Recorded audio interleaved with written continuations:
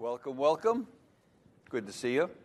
So if somebody comes up to me and says, and when I'm traveling, they say, I used to live in Milwaukee, and I question whether they really did live in Milwaukee. I would ask them a few questions. I would say, do you know what custard is? And if they said, yeah, it's a pudding, I would question whether they really lived in Milwaukee.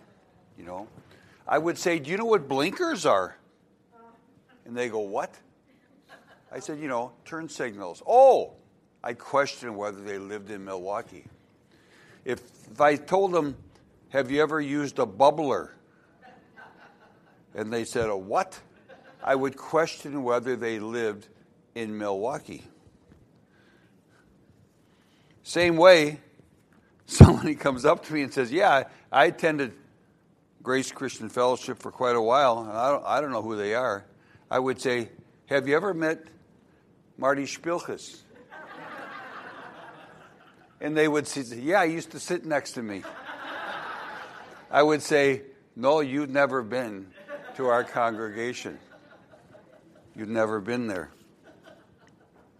But Marty Spilkes came up to me one day, and he says, Frank, you know the word kvetch? Now, I know Marty, he's a born-again Jew. That's what he is. He's Jewish. And I said, kvetch. Yeah, I know what kvetch means. That means a gripe. You're a complainer. And then he goes on to tell me a joke. I said, now listen, make it a good one.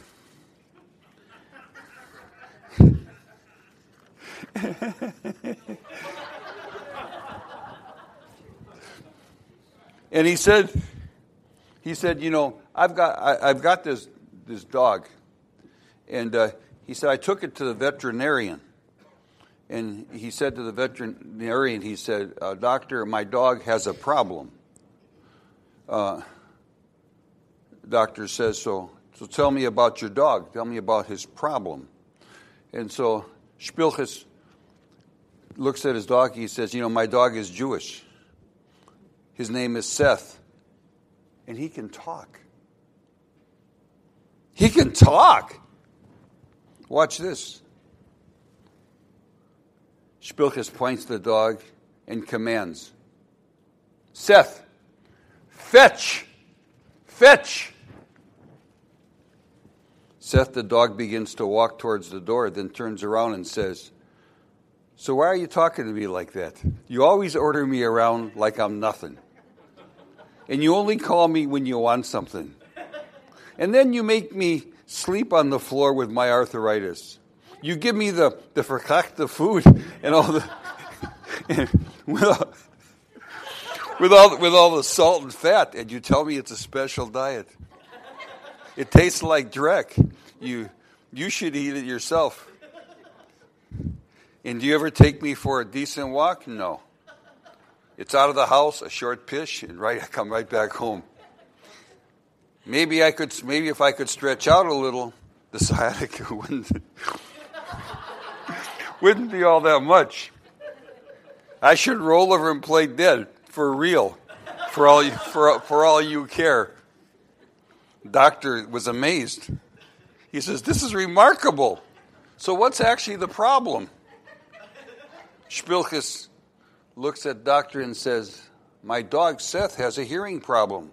I said fetch, not kvetch.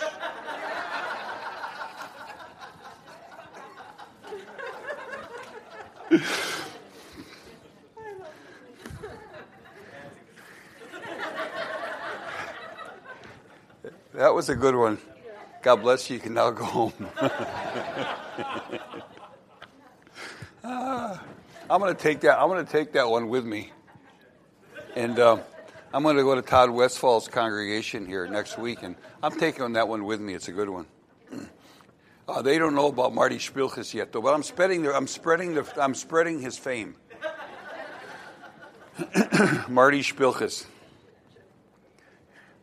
We're laughing because I've got a subject to speak on that's not very laughable. Okay. And I started putting this message together on casualty prevention. And I thought to myself, this is sounding familiar. And so, when you've been preaching as long as I have been preaching, sermons start running together. And I thought, I think I preached something like this. When did I preach this last? And something like this. Not the same message, but something like it. And I checked back in my records, and it's about 4.5 years ago. Wow, I remembered this sermon. Well, that's good. Somebody remembers it. I'm speaking on, but this is an important message. I'm speaking on casualty prevention. What is casualty prevention? Well, casualty means someone injured, lost, or destroyed. Prevention means something done to stop something from happening. So casualty prevention means the act of stopping or preventing something from being injured or destroyed. And the first parable in the New Covenant is one that indirectly speaks of casualty prevention. The first parable that Jesus spoke in the Bible is about casualty prevention. So what is a parable? What is a parable? A parable is simply an earthly story with a heavenly meaning. That's a very simple way to explain a parable. Did you know in the book of John, there are no parables? Did you know that? You knew that? Yeah. I'm glad you remembered, because I taught that once. But I forgot it. The book of John, there are no parables. Well, let's look at the first recorded parable in the New Covenant, which is the parable of the sower. Now, listen carefully. In Matthew 13, verse 1 to 9. Now, in this first parable that Jesus taught his disciples, he actually explains what it really means. In Matthew 13, verse 1, that same day, Jesus went out of the house and sat by the lake. Such large crowds gathered around him that he got into a boat, sat in it, while all the people stood on the shore. Then he told them many things in parables, saying, a farmer went out to sow his seed. As he was scattering the seed, some fell along the path, and the birds came and ate it up. Some fell on rocky places where it did not have much soil. It sprang up quickly because the soil was shallow. But when the sun came up, the plants were scorched and they withered because they had no root. Other seed fell among thorns, which grew up and choked the plants. Still other seed fell on good soil, where it produced a crop, 160 or 30 times what was sown. He who has ears, let him hear. Then Jesus goes on to explain what this really means. A few verses later, in Matthew 13, verse 18, he says, listen then to what the parable of the sower means. When anyone hears the message about the kingdom and does not understand it, the evil one comes and snatches away what was sown in his heart. This is the seed sown among the path. The one who received the seed that fell on rocky places is the man who hears the word and at once receives it with joy. But since he has no root, it lasts only for a short time. When trouble or persecution comes because of the word, he quickly falls away. The one who received the seed that fell among the thorns is the man who hears the word, but the worries of this life and the deceitfulness of wealth choke it, making it unfruitful. But the one who received the seed that fell on good soil is the man who hears the word and understands it. He produces a crop yielding 160 or 30 times what was sown. So, this is the first parable that Jesus spoke to the disciples and the other people that were listening. So, the seed is the same, but the soils are different. You understand that? It's the same seed that was sown into 4 different types of soil. And the way I see this, it probably has more than one meaning, but the soil represents people. Now, I've been serving God for a lot of years, and I've seen people get excited about when they get saved. They're so excited. And then A couple months later, where are they? I see some people who give their lives to Christ, and then pop, they're gone right away. You never see them at all, and you wonder, how can this happen? How can this happen? Then you see people who have been serving God for many, many, many years, and all of a sudden, they're gone. They seem to drift away. It's not like they've changed church families. No, they just left the body of Messiah as best they could. They just wanted to act like a heathen. Well, let's look at these soils real quickly. The first soil Jesus talked about is found on the path, or it's packed soil. The seed doesn't have a chance to take root because of a lack of understanding. The seed just lays exposed on top of the soil. Some seed might begin to germinate, but the evil one snatches it all away, and it happens quickly, real quickly. And Andy Gavin, who does missionary work and sees a lot of people get saved. Some people get saved just out of emotion, and they raise their hand, they say the sinner's prayer, and they mean it. But that's about as far as it goes. Nothing happens after that. See, they never read the Bible. They never go to church. They don't hang around with believers. Nothing happens. Push, they're gone. It's like they're not even saved. In fact, they don't even want to talk about that experience. The second soil Jesus talked about is the soil found on rocky places. That seed began to slightly germinate, and things looked good for a short time, but the seed didn't develop a root system to receive nutrients. So with the slightest adversity, it died and fell away. Didn't receive the nutrients. It did nutrients. Man doesn't live by bread alone, but by every word out of the mouth of God. Doesn't read the Bible, doesn't understand anything about the Scriptures. Nothing. It's all emotional. And this person seems to last a little bit longer than the person on the ground that's packed. But when something happens, family makes fun of him, or his friends seem to reject him, he can't take this, he calls it persecution, which really isn't persecution. It's what it is. It's light and darkness. Darkness doesn't like the light too much. Because the light expels darkness. And so people don't like to hang around believers sometimes, that when they really start serving God, they notice something different about them. Well, this person falls away. Why?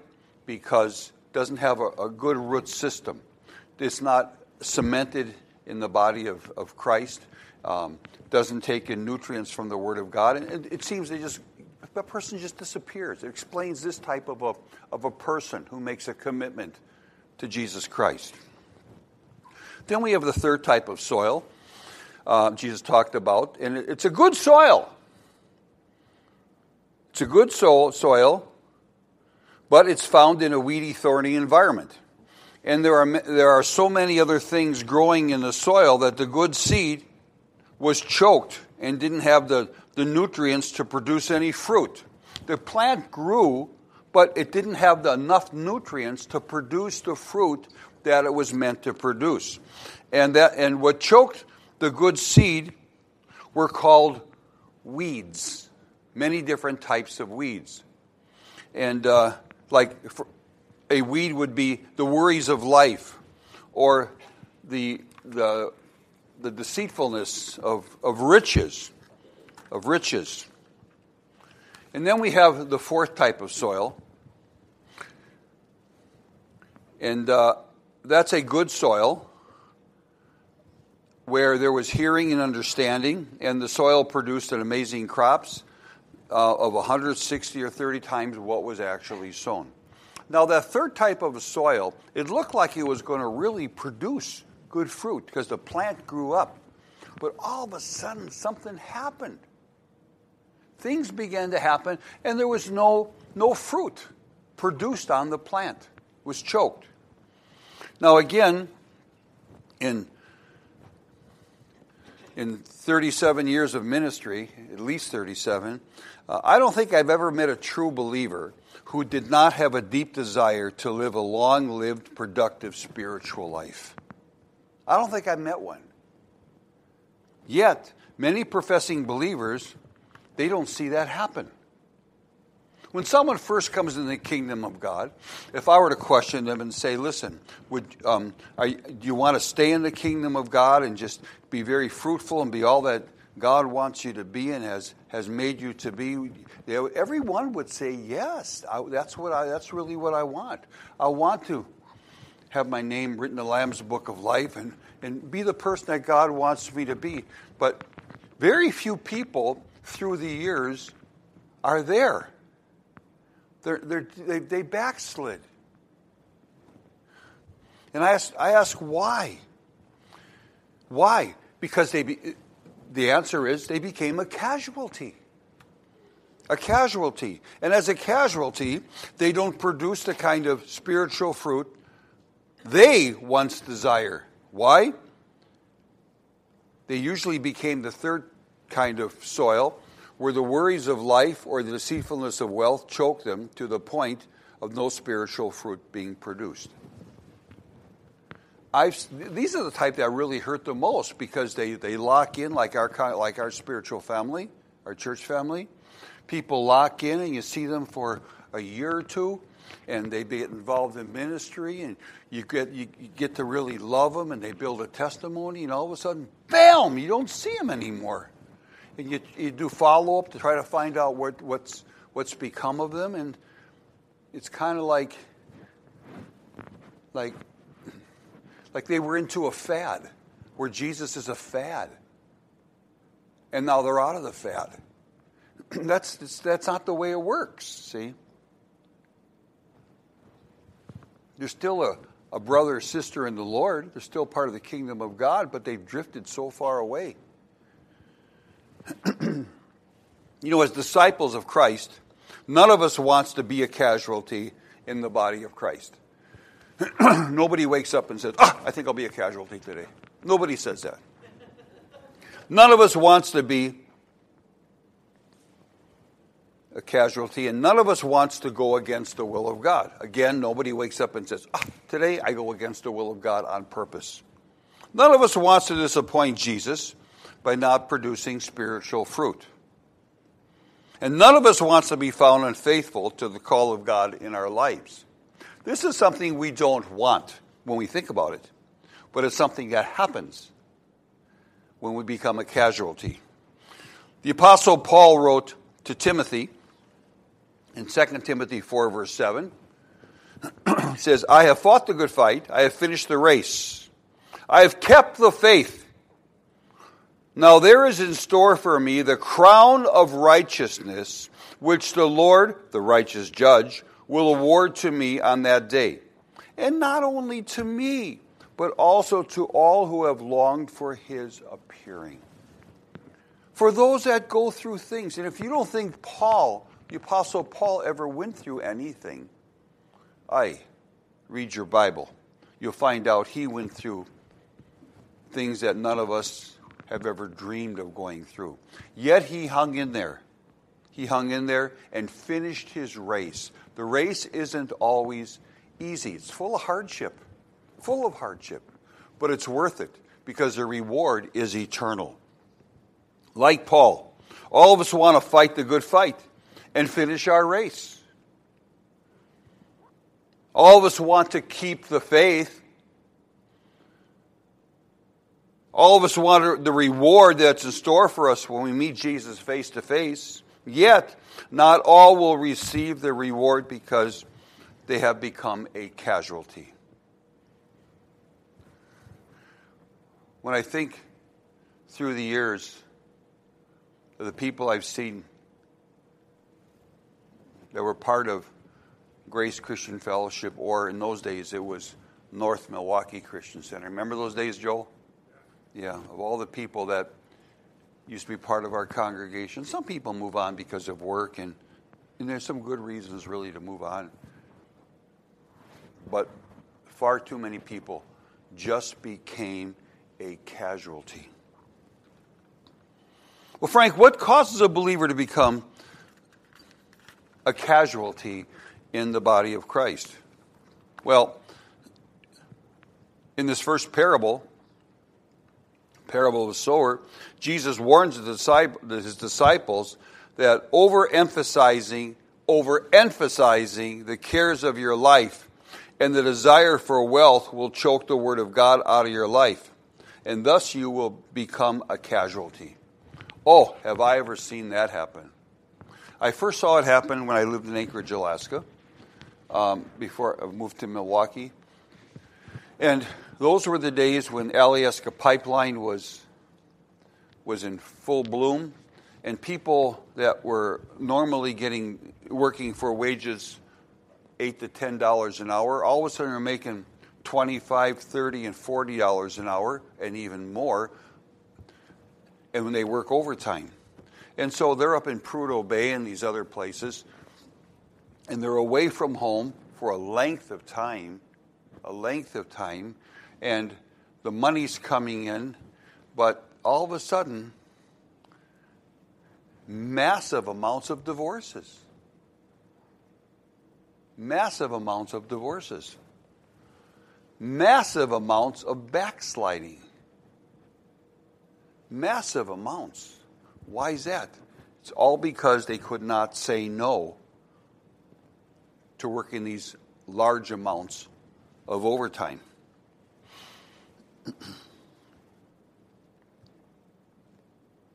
You know, in a national magazine years ago, 6 highly paid U.S. executives were asked a question. And they were asked a question. One of the questions that was asked was, what are your 4 greatest fears? And all the executive mentioned, they all mentioned in different ways, that they had a fear of not having enough money. When asked how much would be enough, each one said, a little bit more. A little bit more. Not satisfied. And, think about that. I can remember, this may sound strange to you, but it's heavy for me. I remember walking home from school. I must have been 5th, 6th grade, something like that.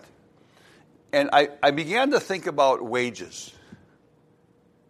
And I thought to myself, if I could someday go to college and maybe make $12,000 a year, I would be set for life. Thinking that. Wow. That was a long time ago, by the way. If I could just make $12,000,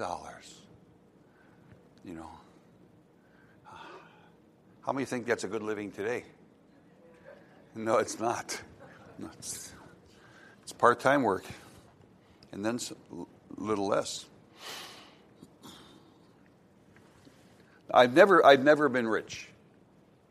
Personally, I've never been rich, but I understand the testimony of the rich and famous is worldly goods never completely satisfies. Never completely satisfies. I'd like to try it. I like to see for myself, but it doesn't work. That's not where I'm at. Actually, I kind of have tried it. I spent time in the Philippines. I spent some time in Mexico. And in those countries, I'm quite wealthy. I could buy almost anything on the streets that I really would like. I go to a vendor and almost afford anything I really want, but there's nothing I really want. But if I were to get something, I could go, I'm in Mexico. I know this gal she runs a jewelry shop, and I minister to she and her husband, so I like going there because she gives me things that cost. But but it to be able to buy my wife this stuff, it doesn't bring me extra. I'm glad I can, but it doesn't bring me an extra joy. So I can really believe that worldly goods never completely satisfies. My dad used to say, rich or poor, it's good to have some money. The problem is we live in a materialistic culture. And there's a huge cultural battle for our focus. On the one hand, our culture wants us to focus on what wealth can purchase to find happiness and contentment. Listen to these television commercials. All you got to do is buy their product and you'll be happy. You'll be content. On the other hand, Jesus Christ wants us to focus on our eternity. He wants us to believe in Him and trust Him for all things and not focus on those things of the world that cause us to become a casualty. Yes, we have to care about work. Yes, there are times that we have to work overtime. Yes, there are exceptions to all these things. But habitually do these things when you don't need to do it. Helps to cause casualties. Didn't Jesus say you cannot serve both God and money? Didn't He say that? Didn't Jesus say, do not worry about your life, what you will eat or drink, or about your body, or what you'll wear? Didn't He say that? It's amazing how many people will not go to services because they feel they can't dress properly. And I say just dress modestly and clean. Don't worry about it. Didn't Jesus say God knows your essential needs? Didn't He say that? Didn't Jesus say, as His disciples, we are not to be overly focused on our natural needs, but we are to seek first His kingdom and His righteousness, knowing that God will see that our essential needs are met? Didn't He say this stuff? Is He a liar? He tells the truth. Therefore, we might be thinking wrong. We need to believe Him. Let's face the fact that living in the kingdom of God is a constant struggle, is it not? It's a constant struggle to be Christ-centered and Christ-like. And if we lose the struggle, we become a casualty in the body of Christ. This is an example. I've heard this on TV about the American Indian chief who's talking to his young braves about the struggle within. And he said, the struggle within each of us is like two dogs fighting inside of us. A good dog wants to do right, and the bad dog wants to do wrong. Sometimes the good dog seems stronger and is winning the fight, but sometimes the bad dog is stronger and is winning the fight. And one of the young braves asked the chief, who will win the struggle in the end? And the chief answered, the one you choose to feed. The one you choose to feed. Now listen, none of us need to be a casualty in the body of Christ. None of us need to be. By the power of the Holy Spirit, we can and we must get the weeds out of our garden. But that will happen only if we make the personal choice to get the weeds out of our garden. It does not happen automatically. You can pray for it, you can sing for it, but it's not going to happen unless you take an action. And sometimes it might be too difficult to pull a weed. It's been there so long. So you might need the help of somebody else. So what do? You can call one of the elders and say, listen, I got a terrible weed in my garden. I'm having a hard time getting over this. Can you help me? And by the grace of God and brotherly love, this weed gets pulled.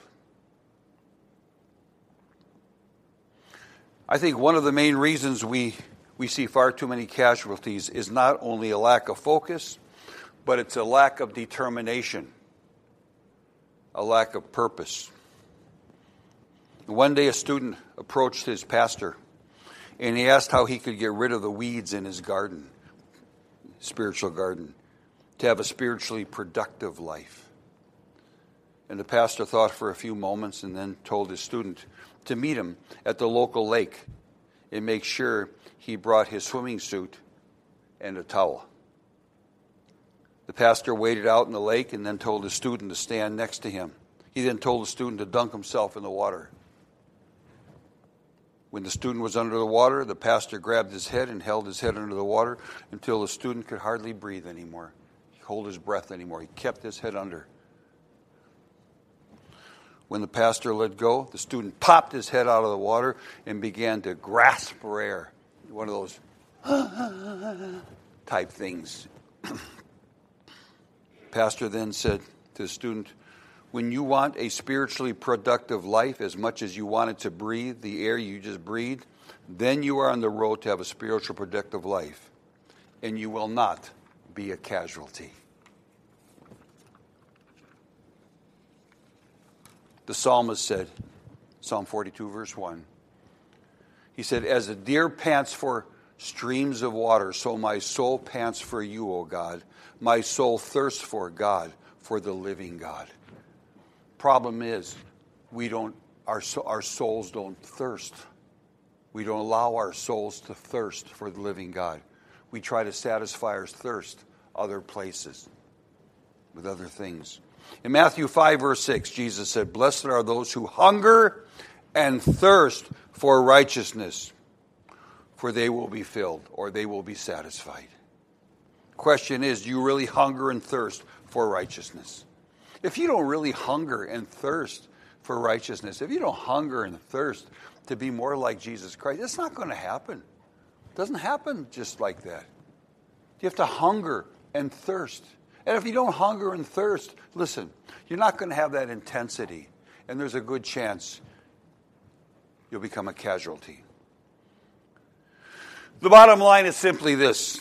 God wants all his disciples to be focused and aware of any weeds that had sprung up in their garden. He wants the disciples to be productive and not become a casualty.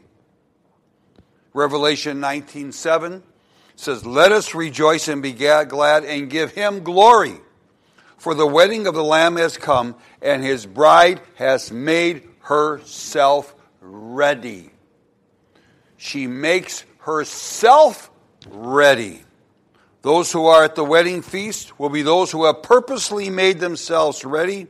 They tended their garden, lived a spiritually productive life, and had not become a casualty, all to the glory of God. Is it worth it? I'm telling you, it's worth it. This is a hard message, but it's a message of warning. And you have a choice to heed it or not heed it. The Holy Spirit is rooting for you. Because if you don't have that intensity, if you're not pushing forward, it's going to be very easy to push you backwards. You hear what I'm saying? You say, yeah, but. There's no yeah, buts about this. Let's all stand together, okay?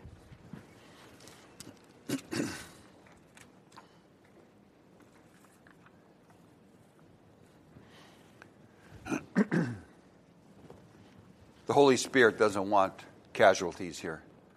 I certainly do not want casualties here. I know our eldership does not want casualties here. And you want to know something? The eldership looks out for each other. So we don't become casualties. Because we're all susceptible to become a casualty if we lose focus, if we lose intensity to be like Christ. God wants to bless us. So he tells the leaders to say this. May the Lord bless you and keep you. May the Lord make his face shine upon you and be gracious to you. May the Lord lift his countenance upon you and give you peace. This peace in your heart, knowing that you're in the hands of your Savior. In Jesus' name, amen. Amen. God bless you. I love you a lot. Enjoy your day.